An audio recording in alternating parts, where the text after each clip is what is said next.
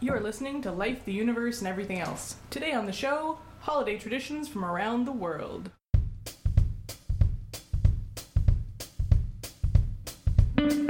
Life, the Universe, and Everything Else is a program promoting secular humanism and scientific skepticism, produced by the Winnipeg Skeptics. You can email your questions, comments, or criticisms to us at lueepodcast@winnipegskeptics.com.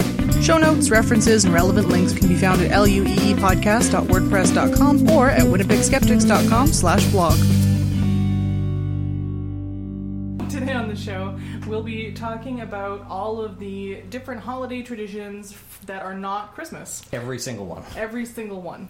We have dedicated a lot of our December shows over the years to talking about different aspects of Christmas, and so this year we're branching out because we've kind of run out of things to talk about Christmas. Though I am surprised that we haven't done this yet, actually. Like, the other surrounding, I mean, maybe that's not the right word, but you know what I mean? Like, Christmas is the tent pole, and these are kind of all the ones that are around Festivus is the tent pole. Touché. We did have a quiz one year where we talked about different holiday traditions, but the minor Christmases, if you will.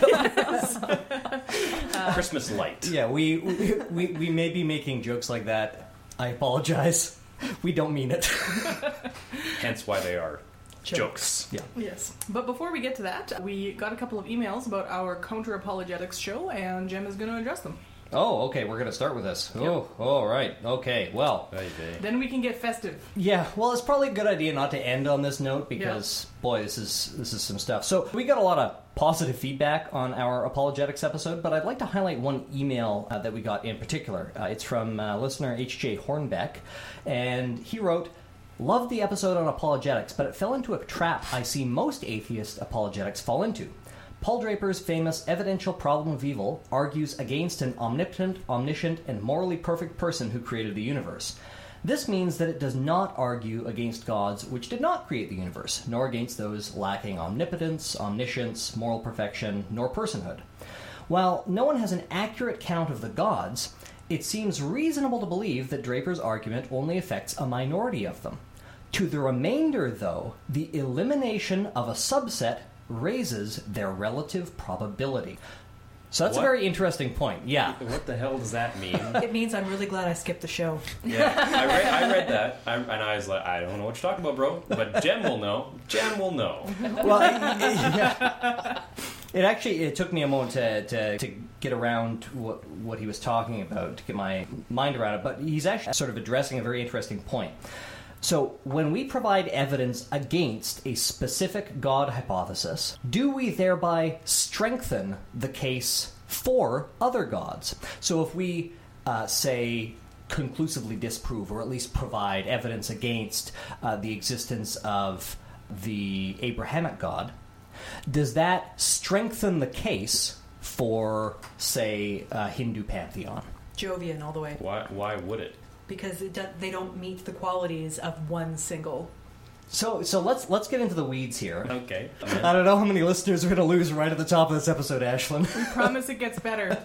There's a quiz. Stick around. We're about to get to some fun. So obviously, but first, we are, when we provide these counter evidences, we're providing rhetorical ammunition to people of other religious stripes to argue against the hypothesis in question.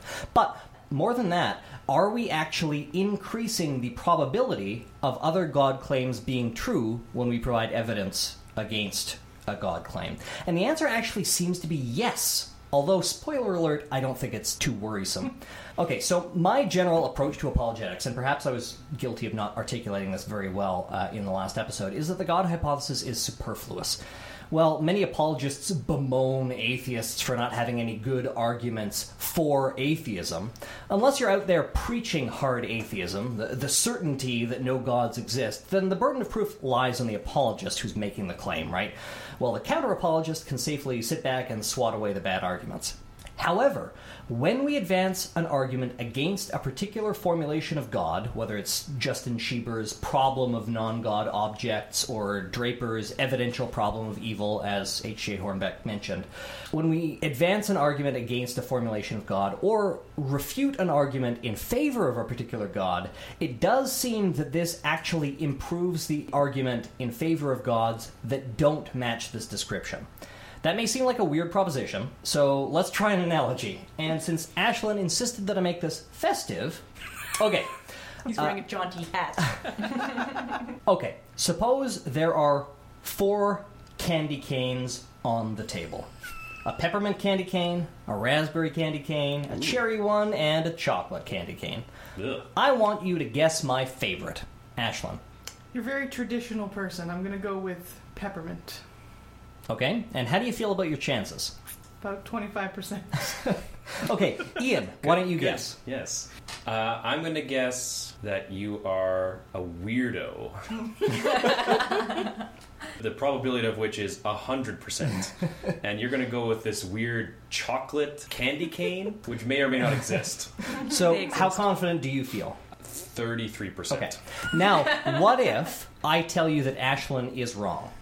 That I'm not a peppermint person? Is this the whole 3 doors, one's a goat? It's actually, it does sound kind of like the Monty Hall problem. That's the one, yes. But this is distinct.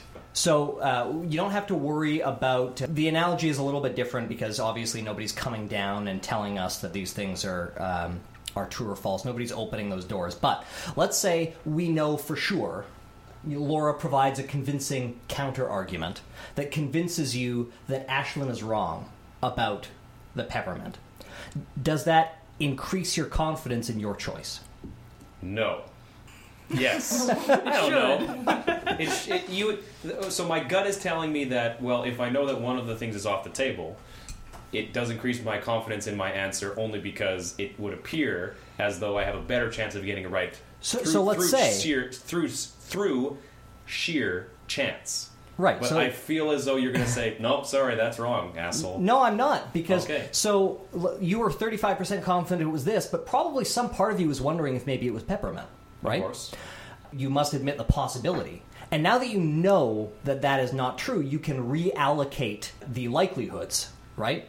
Yes. Your prior was low, but now you can... Okay, let's try... Well, let's he said try 33%. a different analogy. Obviously, this isn't directly analogous to the God question because there are more than 4 possibilities. So let's continue. Suppose we're decorating the... Diwali tree? I don't know. We haven't done the segments yet. Is that the holiday with a tree? Anyway, we're going to decorate the tree, so I go and get my box of holiday ornaments. I bring out this box, and because this is a thought experiment, instead of just opening it, I say, this is my box of ornaments.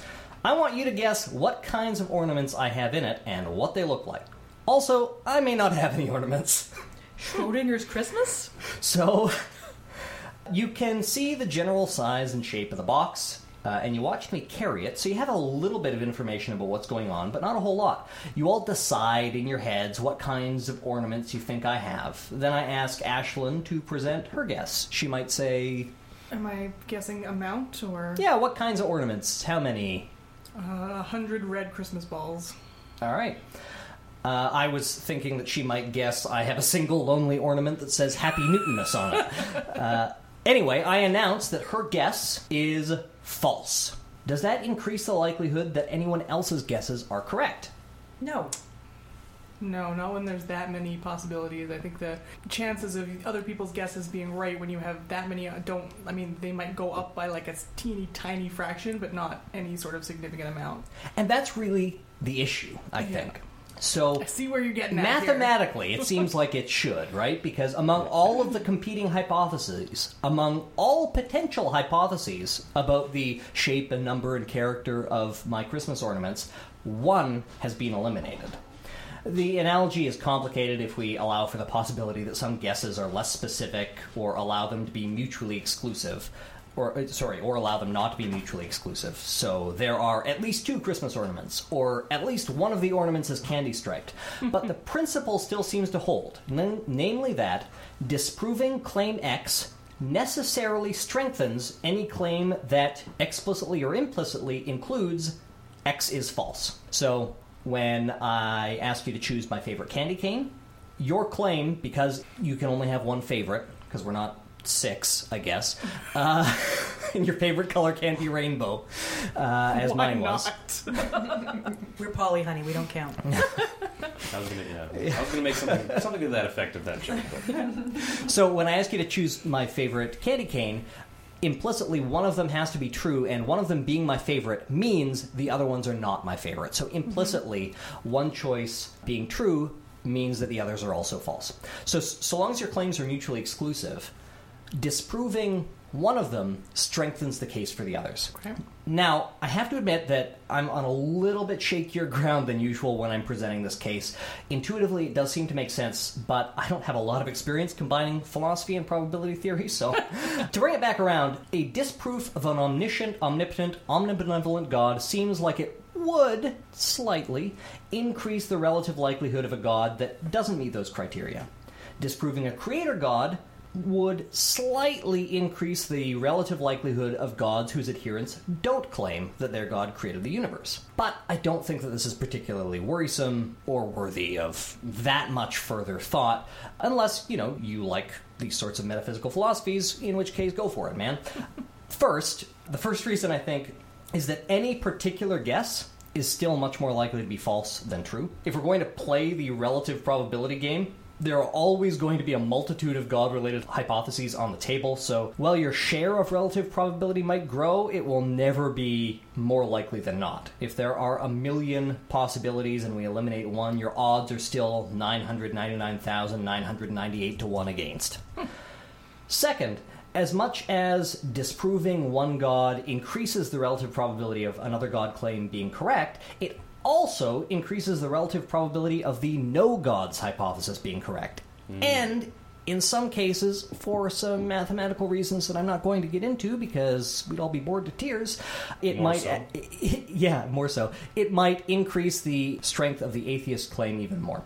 Third, the burden of proof still lies with the people making the claim for the existence of a specific god. Although, of course, it would also lie with those who would claim certainty that no gods exist. We are not in the habit of assuming things are true without evidence. And examining and refuting claims can be rewarding and fun in and of itself. I'll link to a post by Raymond Bradley on infidels.org that H.J. Hornbeck was kind enough to link us to, which discusses some of these ideas in more detail.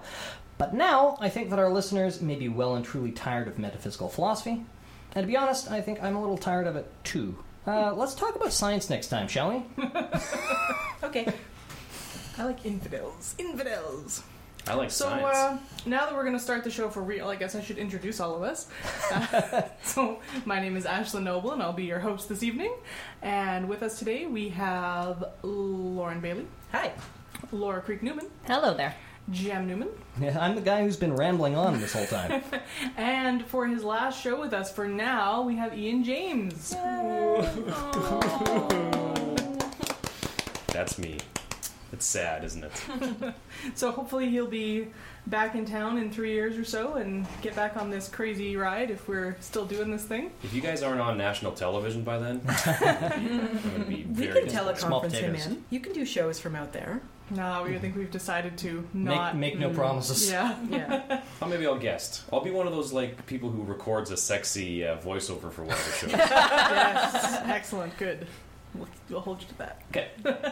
So we're gonna go around the table, and we've each chosen a non-Christmas holiday to talk about. Do we have any volunteers to go first? I haven't selected a. I'll go first. Awesome.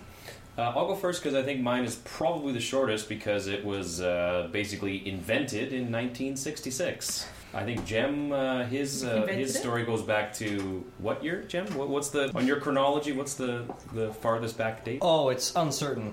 Oh. Sorry. How far does yours go back, Jem? Well before the 8th century, well before we had good recorded history in the It's really Germanic old. regions. So. There you go. Well, then I will start with Kwanzaa. Kwanzaa is one of those ones that I've always heard about because I think that it's more entertaining as you see it on TV shows and stuff like that. You see it on Futurama all the time. They talk about Kwanzaa.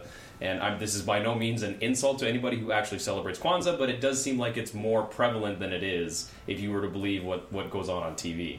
But an estimate that I got from Wikipedia says that I think 1.6% of at least the United States, actually celebrates Kwanzaa. So Kwanzaa was basically invented in 1966 during sort of I'll use their word on Wikipedia just because I don't want to be... I'm using their word of the sort of Black Power movement as not necessarily an alternative to Christmas, but at least something that they can claim as their own. It was created by, and there's going to be a lot of Swahili names and terminology in this, so I apologize for butchering every single one of them.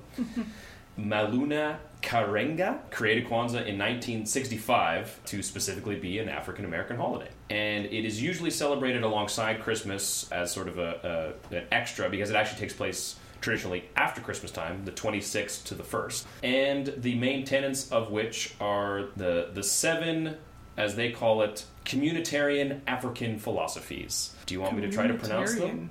Yeah, I think the idea being that they're the 7 principles of African heritage. They each have African, or Swahili, I should say, Swahili names.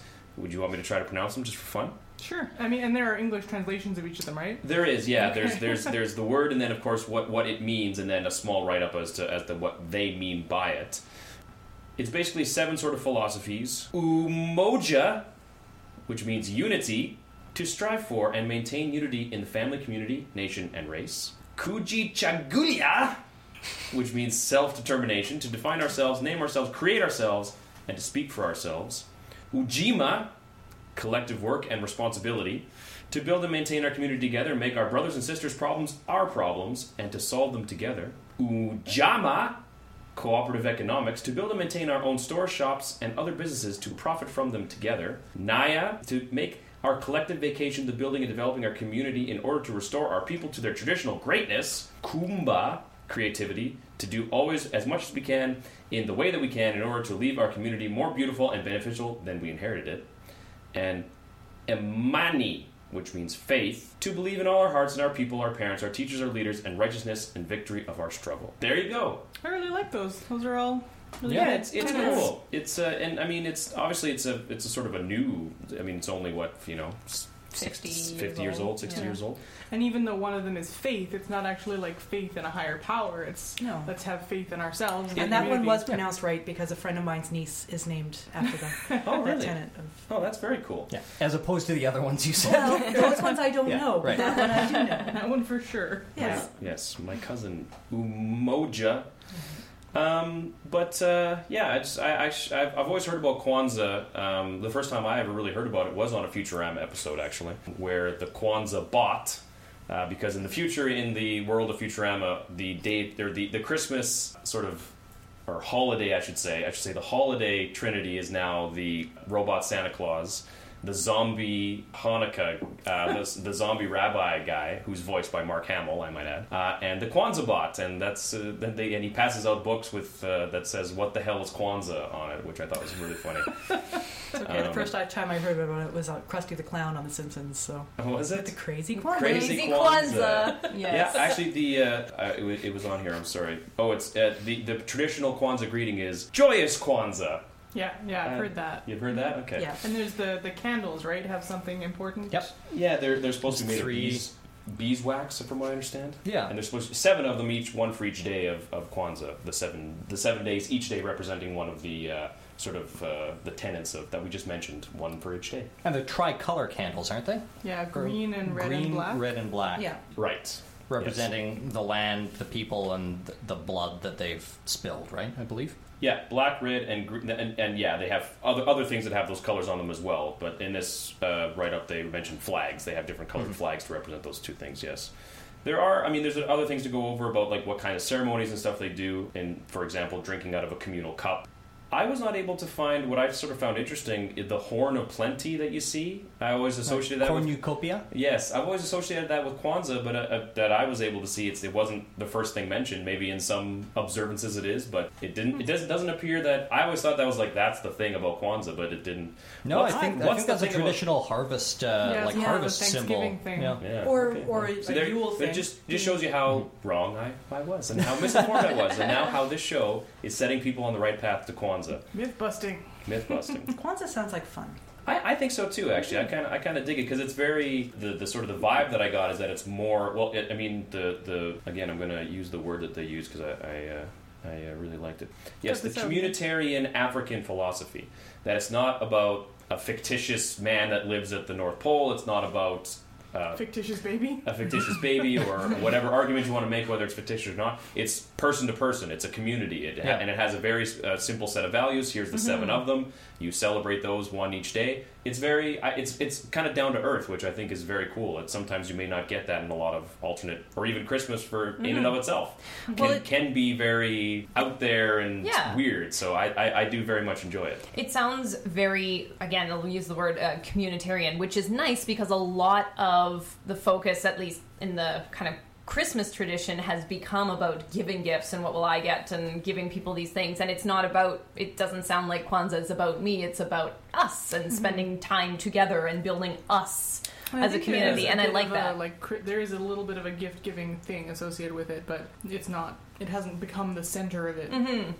Yeah, the focus is different. The focus is on explicitly on the togetherness and the community, and it's not on religious festival, and it's not on a capitalist festival. Well, it depends on the people too. Sure. Though I will say that the word Kwanzaa, where it comes from, is a Swahili phrase. Again, I'm going to butcher it. I apologize.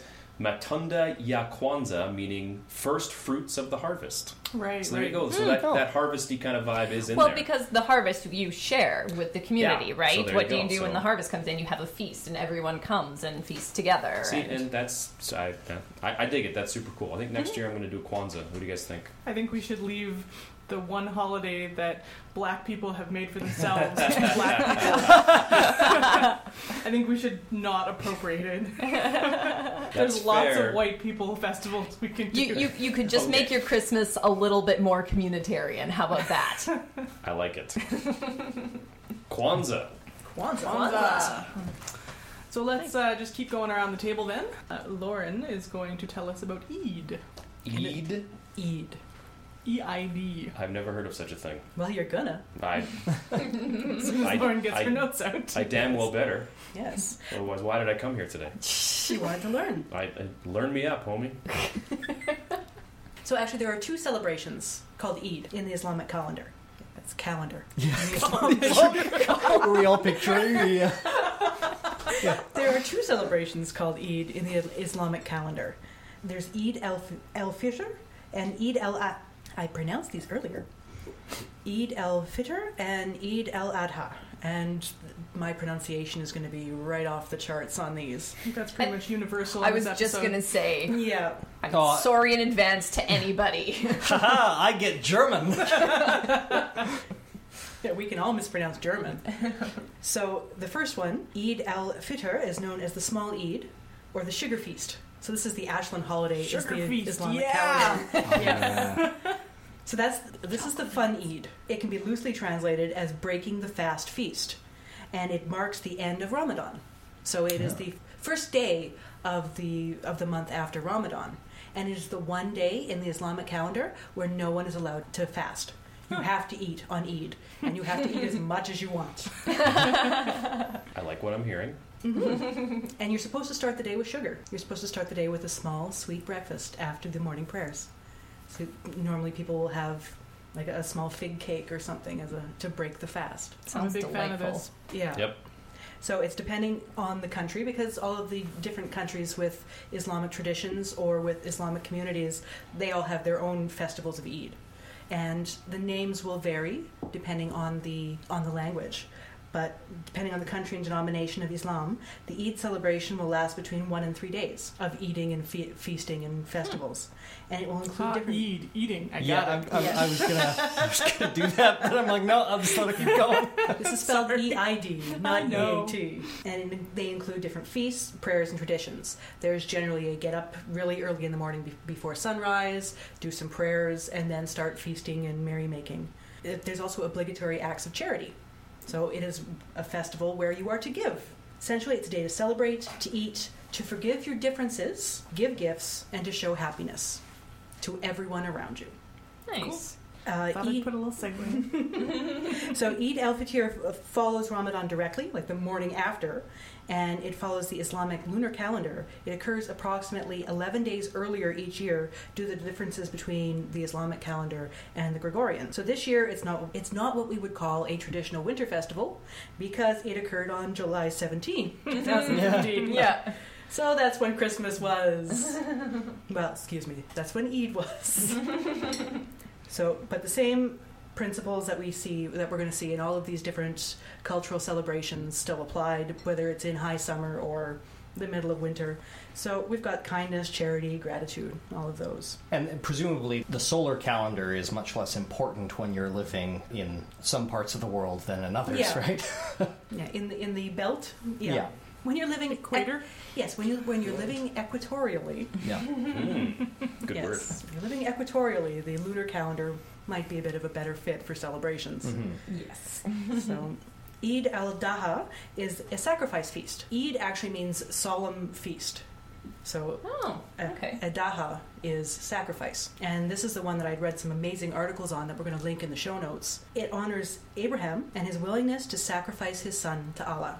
And so, from there, it marks the end of the annual Hajj to Mecca. So it's celebrated right after they come down off the mountain for the Hajj. Okay. And it's celebrated with prayer, rituals, and feasting. Is it only celebrated like in the Mecca area with the Hajj, or is it No. celebrated around the world as well? Yeah, everybody Yeah. celebrates the Hajj, but you're not at Mecca. You should Even do if it you once in don't your get to lifetime. go, you can still celebrate. Yeah, you can Okay. still have a big sacrifice and feast. And where does it fall in the lunar year as it relates to the other Eid? Well, this year it was on September 24. Oh, okay. So it's just a few couple months later? Yeah, it's a couple months later. I'm not really up on the Islamic calendar.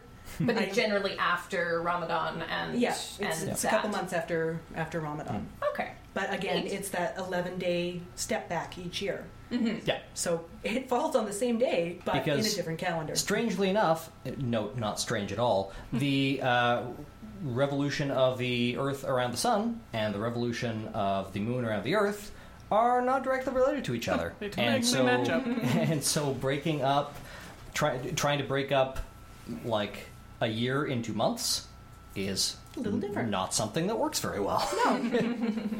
So what marks this Eid apart from the other Eid is the sacrifice. As we talked about, it's to celebrate the sacrifice of Abraham and some say Isaac, some say Ishmael. Yeah. They aren't sure which son was actually sacrificed, whether it was the son of Hagar. Well, Well, Almost neither of them were sacrificed. actually sacrificed, but yeah. Okay, It was meant to be. I Yeah. am looking to it from the celebratory of the Well, tradition. no. Yeah. Like in the story. No, oh, yeah. they Well, I were- know that. Yeah, they did Okay. the Yeah. livestock instead, right? Psych! Yeah. God's like, don't just have kidding, guys. I can't Put believe the you fell knife for down, that. dude, swear. So, Oh boy. it's the sacrifice of halal animals. There's a giant sacrifice. So there's cows and camels and goats and sheep, depending on the region, whatever your meat of choice is. So these animals have to meet certain quality and age standards, and they have to be acceptable for the sacrifice. But many must make it because generally about 100 million animals slaughtered over the first 2 days of a 4-day festival. Yeah. Wow. I was reading actually about this in a book that I read recently called Maximum City, Bombay Lost and Found, which is an excellent book. But that reading about that made me sort of sick to my stomach, actually. The article that I'm going to link to is about the celebration in Karachi, and I'm going to talk a little bit about that. So, did they eat them? Yes, the meat is divided into 3 parts. And again, this is the traditional. It's if you're poor and you need the whole animal, they're not going to say divide it into 3 parts. But Right. the traditional division is a third for your household, so your common family, another third for your extended family and friends, so you swap meat. Swap meat at the swap meet, and then the final third goes to the poor. Okay. Because the tradition of the greater Eid is nobody goes hungry. It's a 4-day festival where everyone is taken care of. And as I was talking about Karachi in Pakistan, which is the 2nd largest city in the world by population, and Eid is on steroids. The animals aren't. Because they have to meet specific ideas, but the festival itself there's a market in the middle of town that is open almost all hours, and it takes on an aura of a slaughterhouse carnival. Oh yeah. And it's like the streets are running and you see the bones pile up in the backyards and everywhere. Yeah, just blood, mud everywhere. It's kind of freaky. And so the richest families are vying for these huge sacrificial bulls called Sibi, or it might be Sibi, S-I-B-I. Again, I'm not really up on it. And so some of these bulls in the last year's festival, they could go for huge prices, what equates to about $14,000 US. Wow. And in Karachi, in the city, the minimum wage is about $100 per month. Yeah. But so you then want to be the family that has like the biggest, fanciest sacrifice? Yeah. It's a matter It's a status symbol. It's a status symbol. It's a matter of pride. People will either buy these animals at market, because the market's set up for a couple of weeks beforehand, showing off these bulls or these camels or these exotic animals that they can bring in. And people will put them in their front yard, saying, look at what I will be sacrificing for Eid. And people will walk up and down the streets and look at what other people are... You know how you look at Christmas So lights? I was going to say, it's like the Christmas displays, but animals. Yeah. Okay. Lovely. Well, it's a different way to look at it. It's plenty. That's true. Yeah. It's... Your meat's getting sacrificed too. That is also true. Yeah, Except it's like that factory you on can make it. Marion. You can make an argument about the relative suffering that might occur when animals are slaughtered in various ways. I don't think that it's important that we get into that. However. No, I'm just reminding everybody there they weren't born in styrofoam. Yep. But so the hides of these sacrificial animals, they're also highly prized enough that there's a black market. Oh, wow. Eid in Karachi there's some corruption to it. Both Eids, well, and there's same the world over. But these hides, there's gangs that go around stealing them because people give them as donations for the poor, and then people steal them from the mosques and the like, and they hold people up for it. And there's a lot of not so good, but it's part of the culture that they've built around this slaughterhouse carnival. As I was saying earlier, with the calendar switching up, Eid in 2015 was started celebrating on September 24. So it moves on the calendar. Mm-hmm. Yes. But I mean, at its core, it's still a festival where you have food and you give food away. Yeah. It's a festival of plenty and a festival of loving your neighbors, and there's two of them. Mm-hmm. I think for it's sweets, actually one's for meats. interesting how, because it moves, it's never actually like a harvest celebration or anything where because normally you would have a celebration of slaughtering animals at a specific time of season or whatever, and this is not so much. No. Kind Yeah, it's I guess you have to provide for them as you're growing them. I think they have to be at least 4 years old. of, okay. So it's also showing that you've been able to raise this. Well, originally showing that you were able to raise this animal. Mm-hmm. Cool. Nice. With different Eids. So, continuing around the table, we have Laura. All right. I am going to talk about a holiday called Dongxi. I really don't know if I've pronounced that I'm pretty properly sure as that well. one is Yeah. correct. Okay. This is a winter solstice festival that's celebrated in China, Taiwan, and in some overseas Chinese communities as well. And this was a new one for me. I had not heard of this. Of course, the idea of winter solstice festivals is not a new one. Pretty much every culture has had some variation of that throughout history, but I wasn't aware of this one in particular. So, being that it is celebrating the winter solstice, or the shortest day of the year, the one with the longest night, the shortest daylight hours, it's celebrated somewhere between December 21st and 23rd, depending on the year. And the name actually means winter arrival, so it is really just marking the change of the seasons. So the custom behind this goes back to the theory of the yin and yang. So if you're not familiar with that, yin symbolizes darkness, coldness, and that, whereas yang symbolizes brightness and warmth and that. So the solstice is the junction between those two. The solstice is, because it's the darkest day of the year, it is seen as the most yin day of the year. And the day after would then be the new beginning, because the light is going to start coming back, so the yang is coming back, so you're coming back to that idea of balance or equilibrium between the two.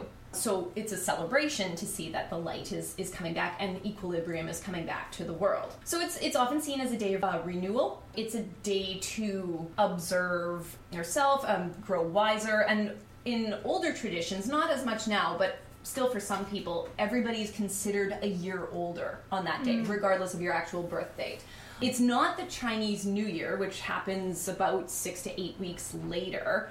So it's not actually the new year, but you're considered a year older at that time. And it's because of the rebirth, renewal, the seasons are changing. It's when you level up. Yeah, exactly. So even like newborn babies would be Yeah. a year older? Yeah, so everybody is That's just a interesting. year older. So especially for older people in these communities, they'll say, you're a year older now. That's a greeting that will be said. So Oh, cool. yeah, it's really interesting. So everybody ages together, which is really neat because we're, at least for us, we're so used to aging on our own timelines, or at least with our who we consider peers, but we all age together in the same way, and we go through the seasons together. So it's actually oftentimes it's the second most important holiday after the Lunar New Year or Chinese New Year. So it is very important in the culture. In some parts of China, particularly the southern parts, not only was it the change of season, but it was also marking the end of the harvest, because in southern parts of China it has a milder climate, and so that would be the time of year where the harvest would be done, the outside work would be done, and it was marking the beginning of the coldest months to come. So it was sort of like a Thanksgiving. In some circles they consider it like the Thanksgiving in the Chinese community. But coldest is relative. Coldest is relative, We yes. say from Winnipeg. Right, but it would still be, the date is late December, and so January to March. I mean, typically those are pretty cold times for us here as well. So, but yeah, if you're still harvesting in December, you're doing way better than Winnipeg.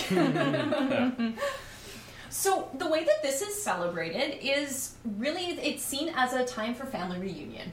So it's celebrated generally by a big meal. People don't really get the day off. It's not like a national holiday, but people do try to leave work early, and they all go home with their families, extended or not, and you have a big meal together. And that's how you celebrate.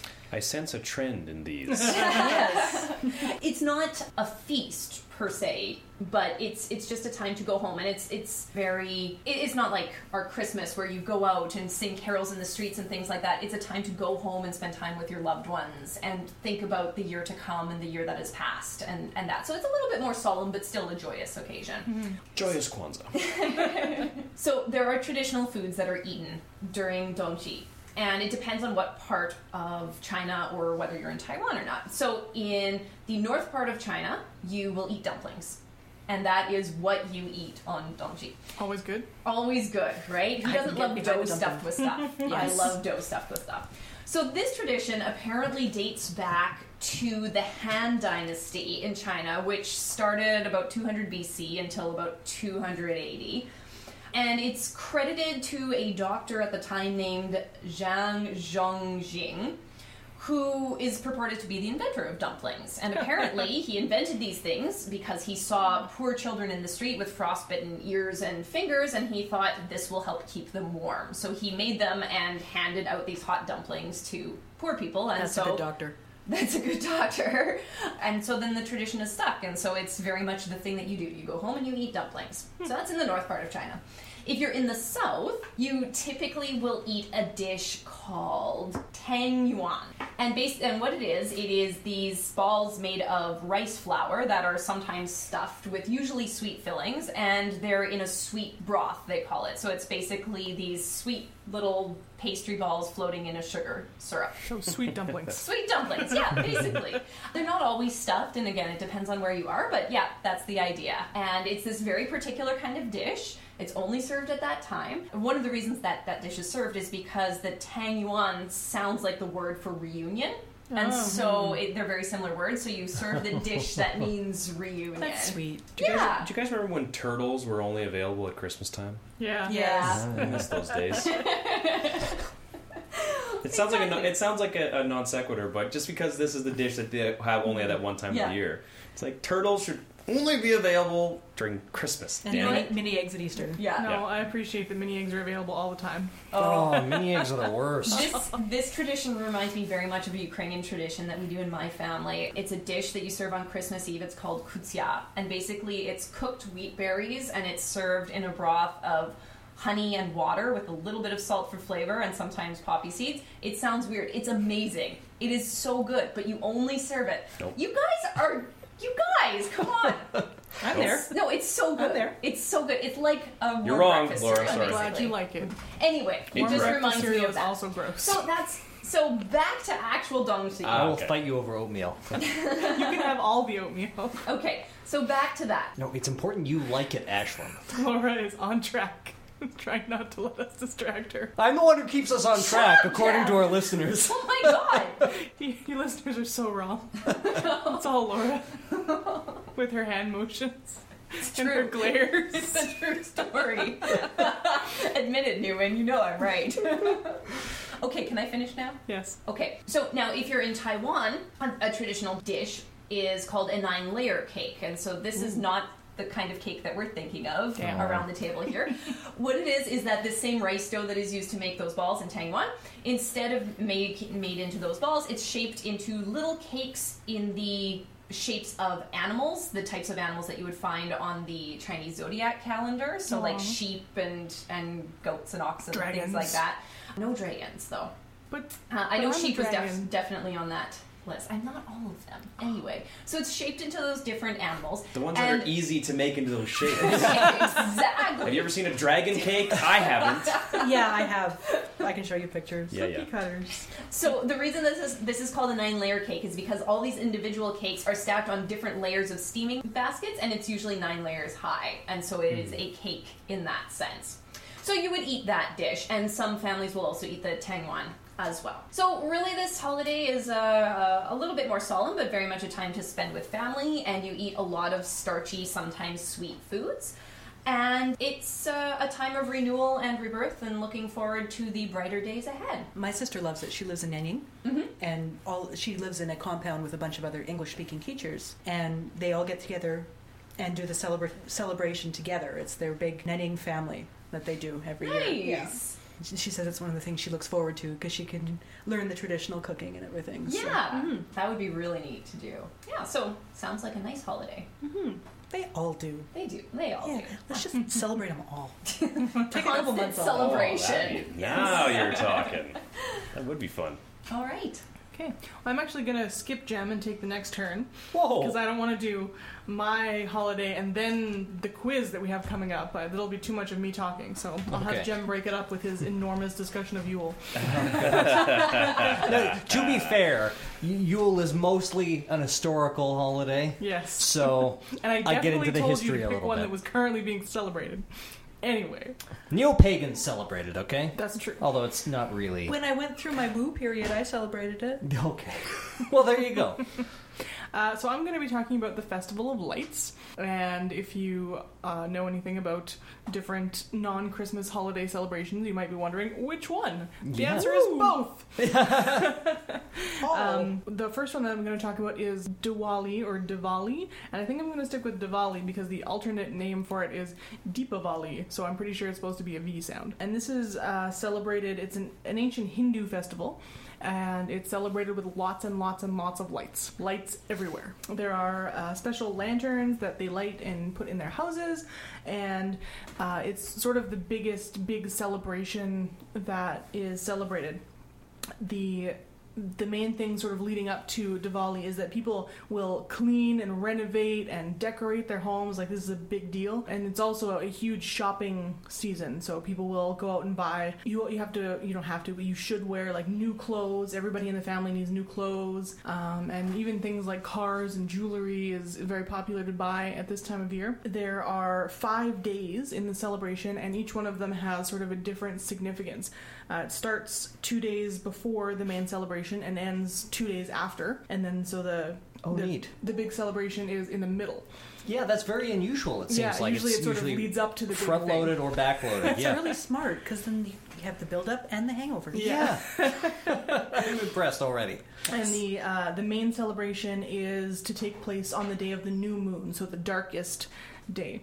And just like some of the other ones we've talked about, this is more of a sort of a Thanksgiving harvest celebration and it's one of the ones that moves around as well. So it's normally between the end of October and the middle of November, sometime in there.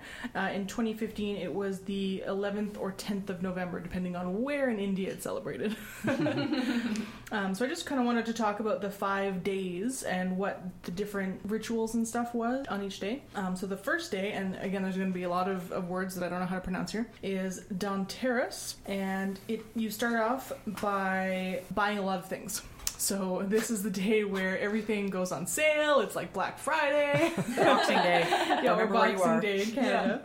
Black Friday's infiltrating Canada too. Though. Yeah, it is. It's here. Like zebra mussels. Businesses will clean and decorate and put everything on sale, yada yada. And women and girls will create rangoli, which are those really cool sort of mosaic-looking dealios that they make with colored flour and colored sand, and they're in like geometric patterns or fancy peacocks or whatever. And so those are placed at entrances or in the walkways of homes, which sounds really awful because I wouldn't want to step on them and they would be in the way. And they're supposed to be, I guess, landing places for the spirits of gods and things to visit your home. And they're really, really pretty. If you get a chance to Google rangoli, they're really fancy. And boys and men, while the women are making these rangoli, they put up all the lights and get everything fancy. And people, it's supposed to mark the birthday of Lakshmi, the goddess of wealth and prosperity. And so people will do prayers and things for that particular deity. The next day is for the finishing up the house decoration and the rangoli. And there also, in a lot of parts of India, there are special bathing rituals. So you'll get yourself all cleaned up for the festival. And that's sort of the big deal on the second day. And people will cook a lot of the sweet foods that are going to be eaten the next day. So the third day is the biggest day. It's the big festival. And it, as I said, is on the new moon. So it's the darkest day. And then you light it up and make sure it's bright and fancy. There are offerings made, everybody wears new clothes, and Lakshmi is supposed to roam the earth on Diwali night. And so people open their doors and their windows and they welcome the goddess and they place, and that's what all the lights are for, is to welcome her in and make sure the goddess of prosperity visits your home. Very important. And then after the prayers and visiting relatives and exchanging sweets, there are a ton of fireworks. Like all of the fireworks ever. I was reading a few stories this past Diwali about how there were places in India where it got so polluted from the fireworks smoke that people couldn't go outside for days because they made too much smoke and pollution, and it just made it unbreathable outside. Wow. Lots of fireworks. So they'll give the children like little bottle caps and bottle rockets and pop caps and everything, and then the big boys get to play with the giant rockets and fireworks and stuff. And again, it's kind of a gendered thing, as the men get to set off the fireworks. And so after that, on the day after Diwali, you're nursing your hangover or whatever, it celebrates the love and mutual devotion between wife and husband. And apparently it's sort of like an anniversary would be here. Okay. So people will go out to a nice dinner with their spouse, and traditionally people would have gone with their spouse and visited maybe the bride's family. And so that was a day of sort of reunion with the bride's family, because usually they would live closer to the groom's family. But now it's sort of more just let's hang out and be all lovey-dovey. And then the final day is called Bhai Dooj. And it is celebrated by the sister-brother relationship. So Don't mix those ones up. So brothers and sisters. Don't mix up day 4 and 5. Yeah. They will get together and celebrate their bonds and bring their families closer, and sometimes there'll be big extended family visits, and there's lots of sweets. Again, there's sweet food and starchy foods. They seem to dominate a lot of these conversations. Yes. Celebration in my mouth. Yeah. Something that I thought was really nice too is that it also is a sort of a celebration of peace. One of the traditions that has cropped up is that at the Indian-Pakistan border, the Indian forces will approach the Pakistani forces and offer traditional Indian sweets, and so now they've come to expect it, and the Pakistani forces will return the goodwill with an assortment of Pakistani sweets. So that's kind of nice. Yeah. Yeah. International delicious feast giving. I wonder if we can get like North and South Korea on the same. Yeah. Best There's of no luck with sweets that. in North Korea. So, Ashlyn, are there any stats on how many babies are born 9 months after the day 4? I do not know. I imagine a lot.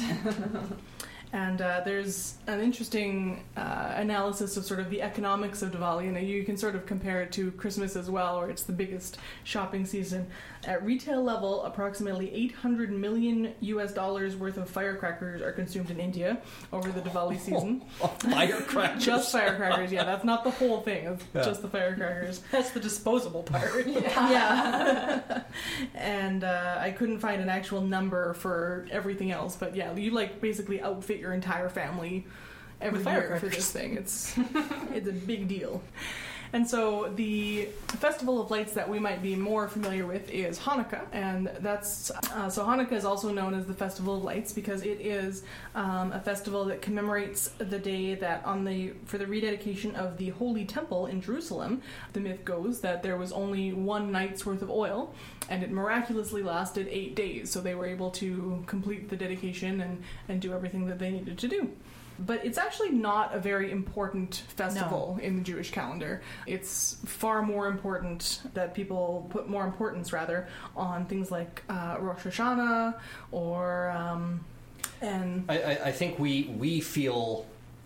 those of us who are raised in kind of a Christmas time tradition feel that it's more important just because it has that contrast with the holiday that we because celebrate. it's near Christmas, and that's been sort of exploited by retailers as well, and parents feel like they should give their children gifts at this time because all the other children are getting gifts at this time. Christmaka. Yeah. So it's sort of become conflated, even though they often don't line up very well at all. Like this year, in 2015, it is the 6th from the 14th, which will be after the show goes out. And so it's quite a bit earlier, but it can be as early as before the show goes November? out. I mean, before the show goes out. Yeah, well, the show will come out after Hanukkah. Right. Is what I was saying. I may have mangled Okay, it. sorry.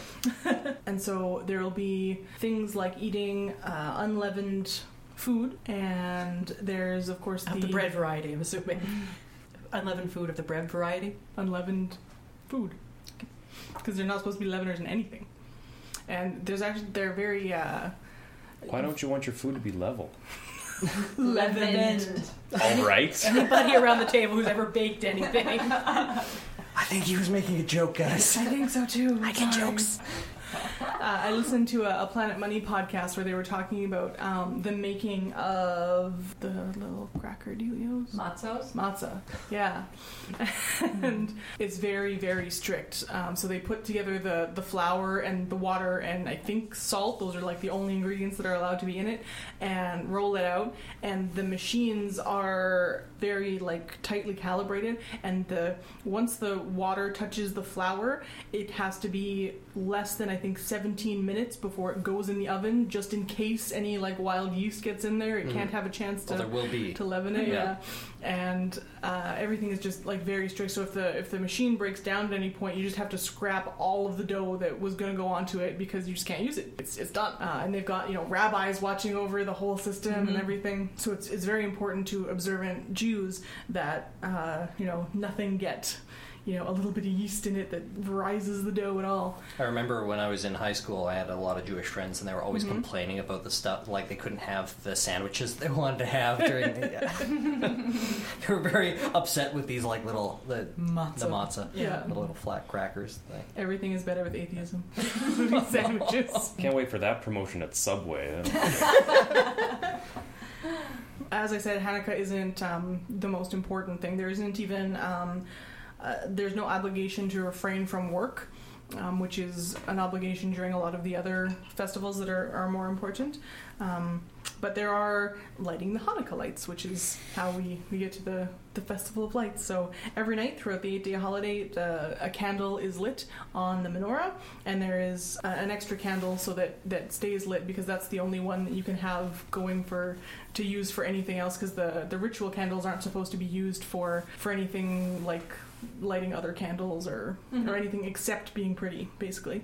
And traditionally you'll put it in a window so that everybody can see it, and you're supposed to sort of light up the whole neighborhood with pretty lights. So now that I've covered both festivals of lights, tell us about Yule, Jem. Okay, so I picked Yule mostly because Ashlyn wouldn't let me talk about Captain Picard Day. Although that is in July, so mark your calendars. I forbid you no such thing. You didn't even ask. He only gets 4 lights.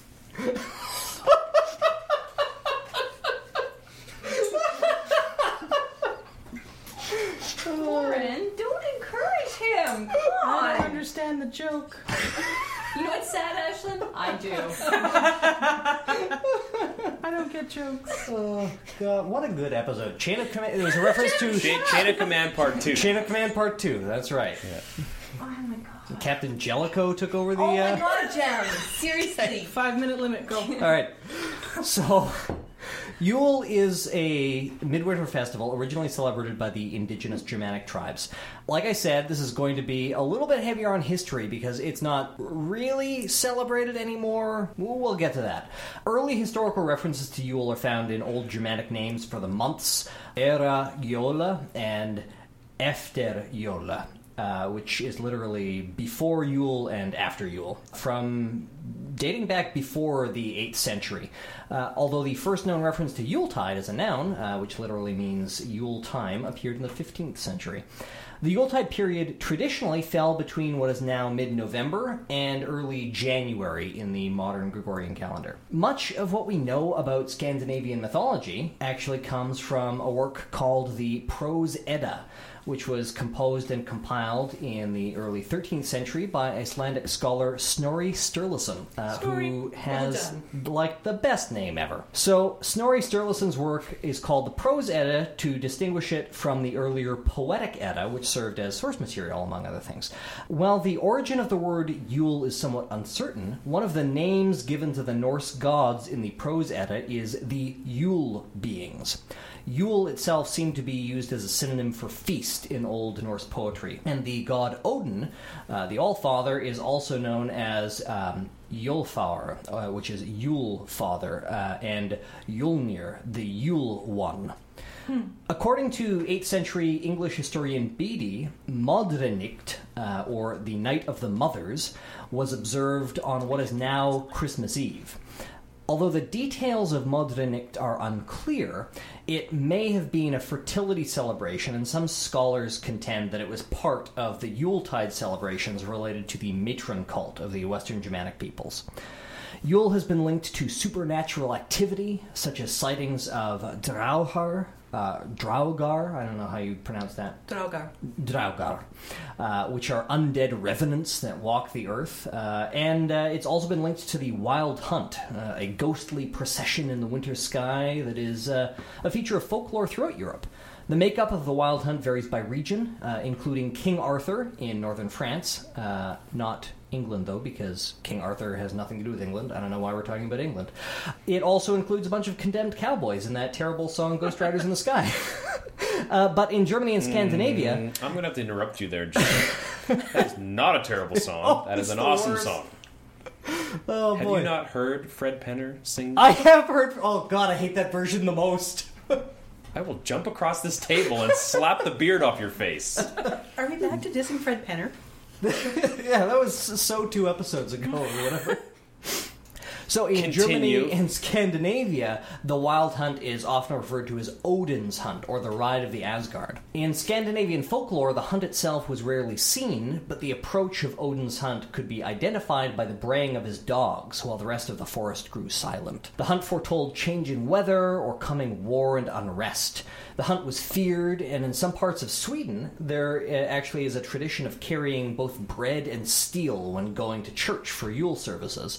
If one met a rider with a broad-brimmed hat, one should throw the piece of steel in front of oneself and, hit the dirt.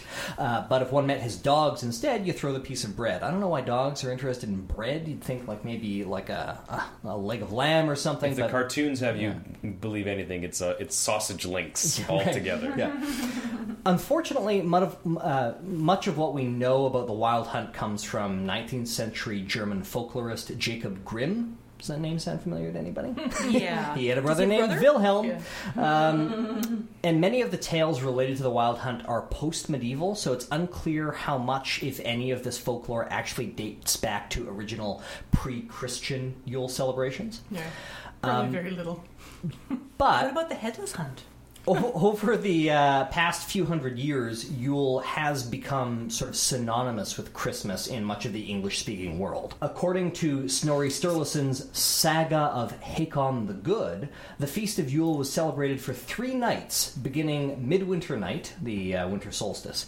King Hakon I of Norway had converted to Christianity during his time in the court of English King Aethelstan.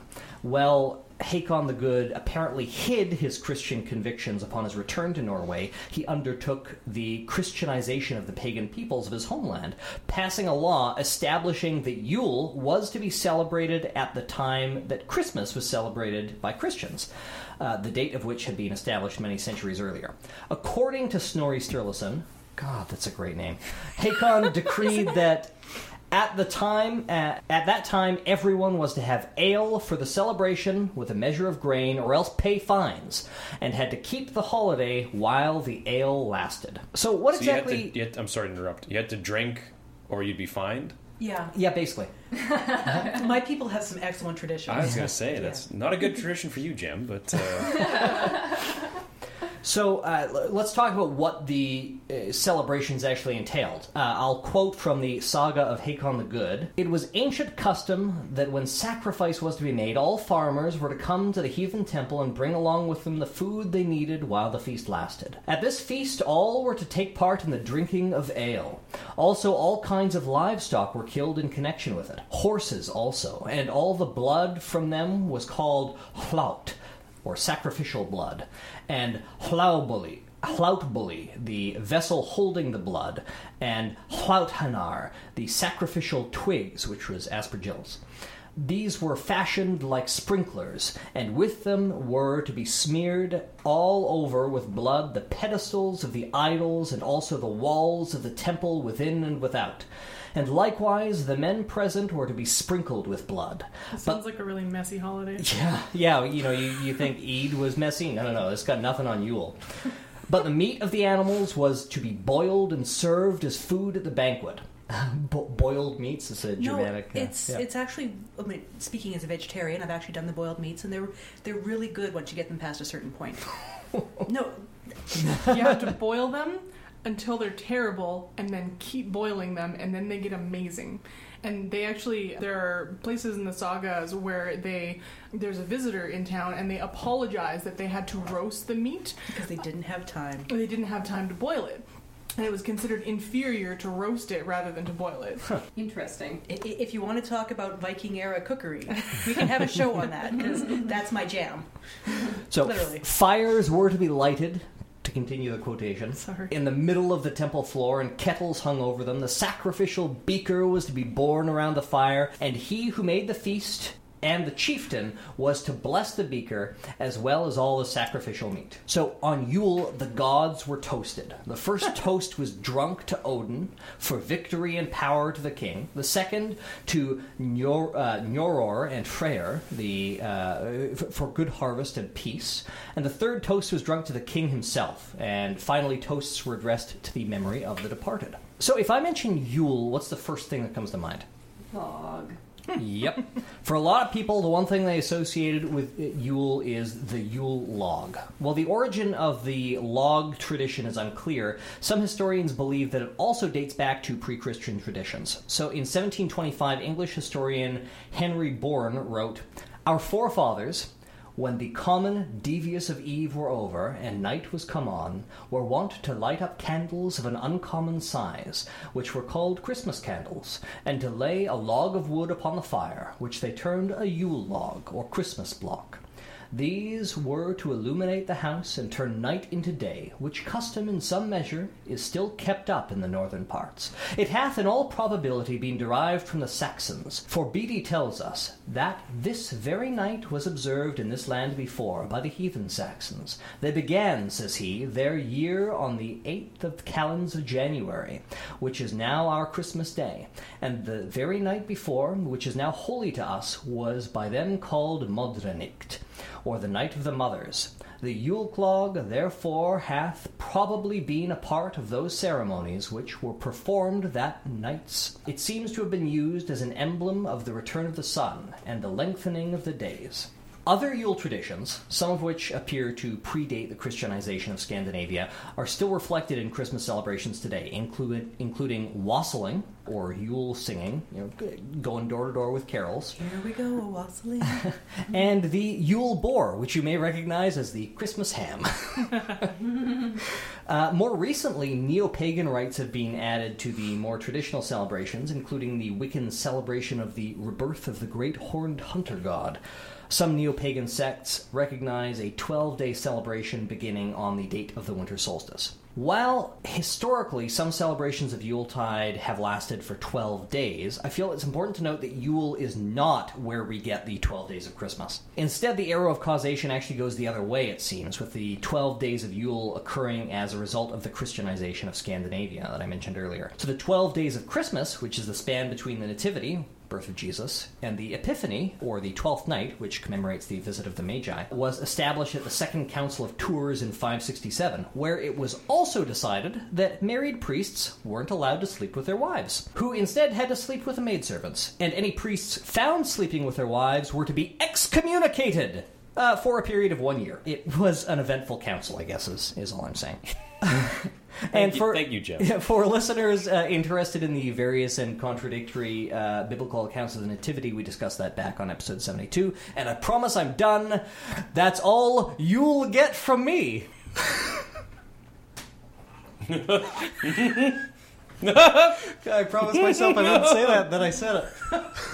Okay. I don't believe You're an you untrustworthy promised son of a yourself bitch. that. I believe you got the response you deserved. I also find it hard to believe that anybody has ever said that you keep this on track. Because, oh my god, there were so many tangents. There's so much interesting history. Yes, honey, good job. So many interesting quotes you found that you had to read in full. I did not. I abridged those. Those were all abridged. God. There are ellipses. Yeah, he took out like 2 thes in it. Although there was definitely some haths in there, which I Yeah, enjoyed. well, also, like, there are a lot of 6 in these. Like, I stumbled a couple times just because, like, there were, like, these were handwritten originally, Yeah. and there was a bunch of, you know, words that were misplaced in them. Yeah. I'm just reading the appropriate eddas as you go. Excellent. I Excellent. keep the eddas on my phone.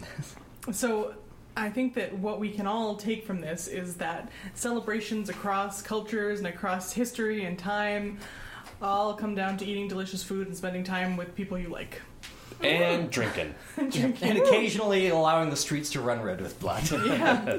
But that's yeah. Yeah, that's all part of the eating, though. Yeah. That's true. The lesson to take away is to enjoy whatever celebration you have and allow it to bring us all closer. And And you know what? I really like having you guys around. yay! Thanks for coming over and recording this lovely holiday episode. Aw. Because, you know, you're my community. Yay! Yeah. You're And very all of sweet, our Jim. listeners are our community. Yeah. Get In me an some extended mead, way. would you? Do you have any ale on you that we can drink? I didn't bring any mead, but I've got a new one. Delicious mead. Apple cider mead. So, Oh as is my. traditional, as we have made our own traditions, as you know, so many families and cultures have over the year, we're going to end our holiday show with a quiz. Woohoo! Hey. And this time Jem gets to play because I made the quiz. Excellent. I'm the reigning champion, but that's probably not going to stand. So, because we were talking about all kinds of celebrations across history, I decided to make today's quiz all about modern holidays. So these are all holidays that have been made up in the last 50 years or so. Okay, so what are the rules here? How are we playing? It is a multiple choice quiz. Okay. There are 6 questions. I'll start with a different person and go around the table. You tell me what you think the answer is. Everybody will get a chance at getting first and going last, and I don't know, there's only 4 of you, so I don't know when you gets not the best chances at it, but we'll figure it out. There are 4 answers for each one, so you have a 25% guess. Right. All right. Right, first question. Pancha Ganapti was created in 1985 as a Hindu alternative to Western December holidays like Christmas. There are 5 days, each of which is spent focusing on a different spiritual discipline, or sadhana. Which of these is not one of the 5 sadhanas? 1. Creating a vibration of love and harmony among immediate family members. 2. Creating a vibration of love and harmony among business associates. 3. Creating a vibration of love and harmony among animals and pets. 4. Creating a vibration of love and harmony among neighbors and relatives. Ian, which one is not one of the sadhanas? 3. Creating a vibration of love and harmony among animals and pets. Lauren, Business associates. business associates. 2. Laura, I'm gonna go pets. pets. And Jem. I'm also going to have to go pets. Pets and animals. Animals and pets is the correct choice. I didn't think. I thought we all had to choose a different one. No. Okay. Pick whichever one you think is correct. I apologize if I did not make that clear, but That's it is okay. a I'm quiz. just being a sore loser. All right. Question 2. Blue Christmas is becoming an increasingly popular tradition in North America. What is it about? Is it a celebration of the life of B.B. King? Is it a service held to help people dealing with grief and loss during the holiday season? Is it a vow to not buy or use any plastic over the holiday season in a bid to protect the oceans? Or is it a marketing campaign by Blue Cross aimed at convincing people traveling at Christmas to purchase travel insurance? Lauren. I'm going to go with the dealing with loss. Laura. If Blue Cross was that smart, I'll have a blue. I can imagine the TV Christmas. commercials. Like I totally can. No, I'm gonna go with the dealing with loss as well. Yeah, me too. Like, I know that's a thing that, you know, is hard around the holidays. Yeah, it seems like the most likely one. I agree. Okay. You were all correct. It's also called the Longest Night. And so Logic. a lot of churches are starting to have Longest Night or Blue Christmas services that are held either on the solstice or sometimes Christmas Eve. And it's to celebrate people, even people who are dealing with grief or people who are dealing with relatives that are living far away or, you know, military spouses that are away. So Blue Christmas gaining in popularity. That seems like an important thing for a lot of people. Like, I agree. I love the holidays personally. I have nothing but warm feelings, but I understand that that's not the way it is for a lot of people. I would say, and this is completely anecdotal, but it seems like most people, so many people that I run into these days are like, I hate the holidays, I hate Christmas music, and I hate this and I hate that. Yeah. What's up with that, man? That's bad. Like, That's more misanthrope than blue. I suppose so. You're right. That is true. But still, what's right? People can Eat like what they delicious like food, and hang buy, out with. That's true. Yeah, but like, as a corollary, people can hate what they hate, I guess. that's also True. true. Yes. And But unfortunate. like I definitely understand, you know, like my family is tough sometimes, and for people who have tough family situations, I wouldn't want to have all of this pressure to be around them all the time, you know. Yeah, and you get a lot of guilt and weird societal pressure, Yeah. even from people who aren't your family. Like, why aren't you spending Christmas with your family? Because they're terrible. Yeah. or as you mentioned, you know, like they're dealing with loss. You know, they want to spend it with their family, but their family's gone. Yeah, It's hard. my grandpa passed away around Christmas time, so it's always a bit of a lull. But it is what it is, right? People are going to pass away lots of times of the year. Yeah. It's kind of what they do. That's what people tend to do. All right. So we Happy have. and upbeat. every human is just a death waiting to happen. Oh my god, Jen. Paraphrase Merry from Christmas. Welcome to Night Vale. You're terrible. So let's talk about Festivus instead. Yay. Festivus might be the most well-known modern holiday around Christmas time. It's celebrated on December 23rd and includes the airing of grievances, feats of strength, and an unadorned aluminum Festivus pole. What was the original Festivus dinner as described in Dan O'Keefe's book, The Real Festivus? Was it a turkey or ham followed by a Pepperidge Farm cake decorated with M&Ms? A meatloaf served on a bed of lettuce? Takeout pizza with ice cream sundaes? Or a single Tic Tac? To be fought over or given to the I think victor it was of a the single fake- Tic Tac each. Oh, okay. So it's a RuPaul thing. Laura. Oh, jeez. I like the meatloaf on lettuce because I think that it's an attempt at being fancy and festive. But a sad attempt. Okay. Man, that single Tic Tac actually sounds kind of familiar for some reason. But, God, I was hoping this question was just going to be who came up with the idea, and then, you know, I could say Dan O'Keefe, but... George Costanza. Well, yeah. It's, jeez. Okay, I'm going to go with Tic Tac. I'm going to go with Tic Tac. Tic Tac. For some reason, that's ringing a bell. Ian. What was the first one? The first one was turkey or ham, followed by a Pepperidge Farm cake decorated with M&Ms. Yeah, that. That's just like... They're all so strangely specific. That's exactly what I was going to say. Strangely specific. No, I'm going to go with the pizza and the ice cream. Pizza. God, that would be a great meal. Yeah. Got a good spread so Want that far. right now. Always down for pizza. You're gonna go pizza as well. Mm-hmm. Okay. That's a sweep then. Oh! It's actually turkey or ham, followed by Pepperidge Farm cake decorated with M&Ms. Wow. Very weirdly specific. Wait, did you just make these up, or... Yeah, the rest of them I just made up. Single tic tac. Wow. Yeah. The single Get tic out tac of is the RuPaul. RuPaul thing. Oh, okay, Yeah. okay. That's So why. on the Drag Race show, they one of the final episodes is always they get to have lunch with Rue, and the meal is a single tic tac each. But this year she was juicing, so they went into a blender. Oh yeah, Oh god. a blended tic tac. Next question: why is Human Rights Day celebrated on December 10th? And I'm just going to add these are all things that happen on December 10th. Yeah, so that's not something you made up. Okay. Yeah.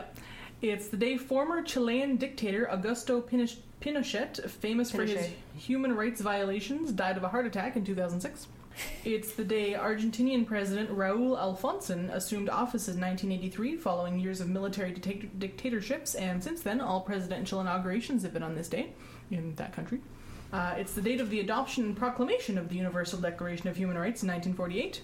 Or it is the same date that Alfred Nobel Day is celebrated. Who's going first this time? You again? Or no, Jem. Yeah, do Jam. Jam Me? first. I think it's No. Jem first. Jam first. Jam first. Jam first. It's I can't imagine it's Alfred Nobel Day. Celebrate the inventor of dynamite on Human Rights Day. That's kind of weird. Dynamite yeah, and and human relations. celebrating the death of somebody on Human Rights Day also seems like kind of a weird choice. A horrible you know? dictator, Yeah, though. even so though. I'm going to go with the signing of the Declaration. The adoption and proclamation of the... Oh yeah, the adoption and yeah. Okay. Ian. You had a. That's a damn good assertion there. You should be Sherlock Holmes. Yeah, that sounds right. I'm going to go with the same answer Jem has, because if he's wrong, I'll punch him. Okay, that's fair. That's fair. I really want to go with Screw Pinochet, but it's the adoption and proclamation. It's I want to change because like it can't. That seems the obvious answer. Adopt and proclamate. All right. Yeah, I'm going to go with that too. I like the other answers, but I think that particularly Western and European cultures are not aware enough of the rest of the world to know that those kinds of things have happened, so I don't trust them to actually do that. So I think... That's fair. Yeah, you guys are all right. Yay. I totally made up Except for the this M&Ms. question just so that I could talk about how it's the day that this Chilean dictator died, because the Wikipedia page for Human Rights Day has a list of notable celebrations of Human Rights Day, and that is listed. Well, he was pretty terrible. Like, super terrible. It's like, what happened on this day, on Human Rights Day in whatever it was, 2006? This dictator died. Yay! Makes sense. Okay, next question. We only have two more left. Newtonmas is celebrated on December 25th, Isaac Newton's birthday, under the old-style Julian calendar. Some celebrants exchange reasons greetings cards or boxes of apples and science-related gifts. What is an alternate name for this holiday? Is it Human Light, in celebration of a humanist vision of a good future? Gravmass, an abbreviation of gravitational mass? Isaaca, the Jewish Newtonmas? Or Apple Smack Festival? Oh yeah. This one is Ian first. Yeah. Which is the alternate name for Newtonmas. Oh my god. Can Jem answer first? He seems like he knows the answer to this. What were just quickly go Yeah, them? Human Light, Gravmass, Isaaca, or Apple Smack Festival. I'm gonna go with Apple Smack Festival, obviously. I'm really waffling between Humanmas and Gravmas, or Human Light. Humanmas. Yeah. Human Light and Human Gravmass. Yeah. I'm going to have to go with Gravmas, knowing my people's propensity for puns. That's hard to say. I don't have a pop I filter. so- really Apple want Smack. Apple Smack, what is it, festival to be true, but I know it's not. It's totally going to be Gravmass because it's totally pretentious enough. Good answer. I picked it just as a side note, just because I Oh want yeah, that to be true. I totally Yeah. want it to be true. Apple though. Smack. Apple Happy Smack. Apple Happy Smack. Apple Smack. I'm gonna go with Human Light, whatever, because I feel like humanists and atheists, as much as I am one, tend to just take other people's holidays and try to turn them into something else instead of coming up with their own things. That's totally fair. Human Light is an actual thing that some people try and celebrate, but is not an alternate name for Newtonmas. Okay. Gravmass is the correct answer. Yeah. Oh, but is Human Light thing on the 25th? No, it's a Oh, different. okay. It's a Okay. different date, but it was a super pretentious festival that humanists tried to come up with. Okay. All right, so let's add up the points so far. Bright Fest. There's one question left. Yeah, there's one question left, so I want to who see what we're got at. this one? Laura We did. and I. Laura and Lauren. Oh, yeah, okay, actually so been keeping track. yeah, I've been keeping track. Okay. So we have Jem and Ian Jem, Ian, and Lauren all tied with 3 points, and Laura in the lead with 4 points. Ooh. How did I get an extra point? He You thinks you're got a pretty. point this one, and Lauren lost a point in the first one. Right, Yeah. there we go. So the last question. Zamenhof Day on December 15th is celebrated with parties and poetry readings. What does it commemorate? Is it the birth of the person who created Esperanto? The birth of the Okay. sacred cow goddess? The birth of Gustav Eiffel, co-designer of the Eiffel Tower? Or the birth of Nero, the Roman emperor? Wow. Can you repeat what the celebration That's- entails? Zamenhof Day. It Zamenhof? is December 15th and is celebrated with parties and poetry readings. Are we going in any specific Oh order yeah, here? Lauren's turn first. Oh no! It sounds very Germanic. Zamenhof. Or it sounds like a late 70s sci-fi film. Starring Sean Connery. Oh, I'd celebrate that shit every Okay, year. then we gotta make Zardos Day. Zardos Yeah. Day. Zamenhof Day, pick one. No Zardos. stalling. Oh, how could you tell? The birth of the person who created Esperanto, the birth of the sacred cow goddess, the birth of Gustav Eiffel, co-designer of the Eiffel Tower, or the birth of Nero, the Roman emperor. Esperanto. What you going with? Sure. All right. Because I hate it. I hate Esperanto. I'm also going with Esperanto. Esperanto is lovely. I have to And it speak ha- it with it a has friend of that- mine. It's awful. That humans coming together and trying to build a community aspect to it. You like it because it's got William Shatner starring a movie with Esperanto. I like it because it is extremely, people inventing their own language. It's not Elvish, but it'll What's do. up your alley? I can't go with Esperanto I'm the because linguist at the I've got to table. try to game it. And if Esperanto is correct, if I go with Esperanto, I can't possibly win because Laura will have more points than me. So instead, I will do the cow one, the cow goddess one, I guess. Sacred Even though I cow don't think goddess. that that's true. I think it probably is Esperanto. Okay. Cow goddess. Nero. Nero. You're going with Nero. So Zamenhof is the guy who created Esperanto. And his birthday is December 15th, and so it's celebrated. It's apparently the most popular celebration among Esperantists, which is a thing. And there was actually recently an attempt by people who celebrate this holiday to make it less about the central guy and more about the actual Esperanto language. And so people who celebrate this are encouraged to buy a book in Esperanto or recite poetry in Esperanto. Or I guess encouraged to announce the publication of new books in Esperanto, because I assume there aren't that many. There are. Publicists? That's their holiday? Be our publicist? Yeah, so that makes Laura our clear winner. Yay! Champion! Thank you. I win Christmas. Yeah.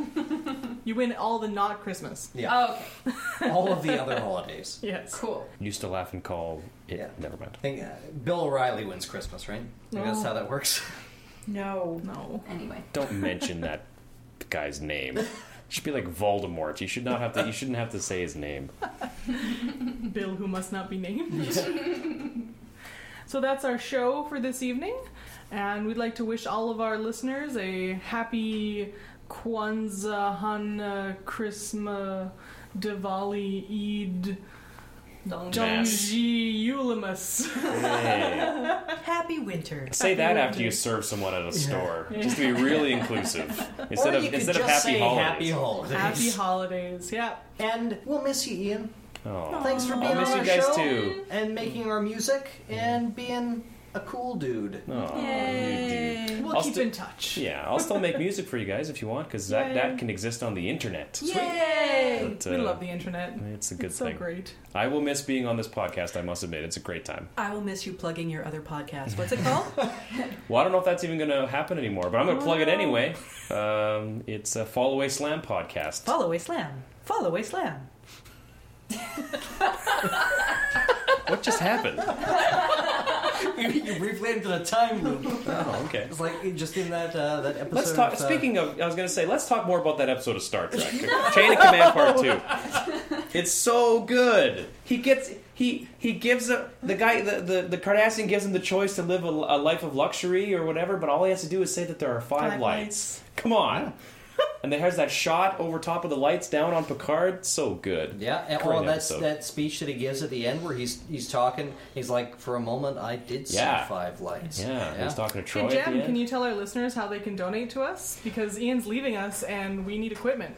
Yeah, we do need equipment. So there's a sale on right now where maybe we could buy equipment for us to record for only $300, maybe. Okay. But you can go to lueepodcast.wordpress.com and click on the donate link on the sidebar on the left-hand side there, and that would really help us out. We would definitely appreciate that. How long is the sale on for? I don't know. We don't have very long. So we need your donations ASAP. You can call it your holiday. And if you can't donate, I understand that not everybody can afford, and not everybody wants to support their podcast monetarily, and that's fine. One of the things you could do is leave us a Christmas present or a Yuletide gift or a Diwali firecracker of a review on iTunes. Don't leave us firecrackers, please. Just leave us a review on iTunes. The equivalent That's of the gift that keeps on giving. Yes, because we In would like to terms get of more our visitors rankings. and more listeners, and we can do that by getting more reviews because it bumps us up in the fancy iTunes lists.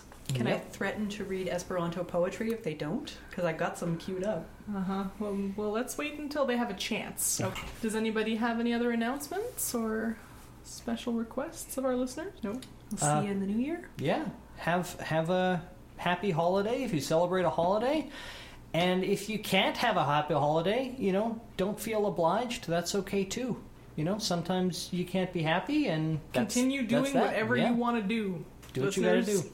Be safe, and we'll see you in the new year. Yeah. Yeah. Yay! What's the show topic for the new year? Let's give them a Oh boy. reason to tune in. Does Jem have one picked Yeah, out yet? I was thinking about talking about intelligence in non-human animals. Ah, yes, that was a listener request. Ooh, Should interesting. be good. Damn it. I'm going to be here. You can listen. It'll be like a new experience. I listen to the podcasts, but it'll be sad. It'll be one of those, Bittersweet. Yeah. We'll have to shout out to Ian. All right. Every damn episode better Yeah. have a shout out to me in Esperanto.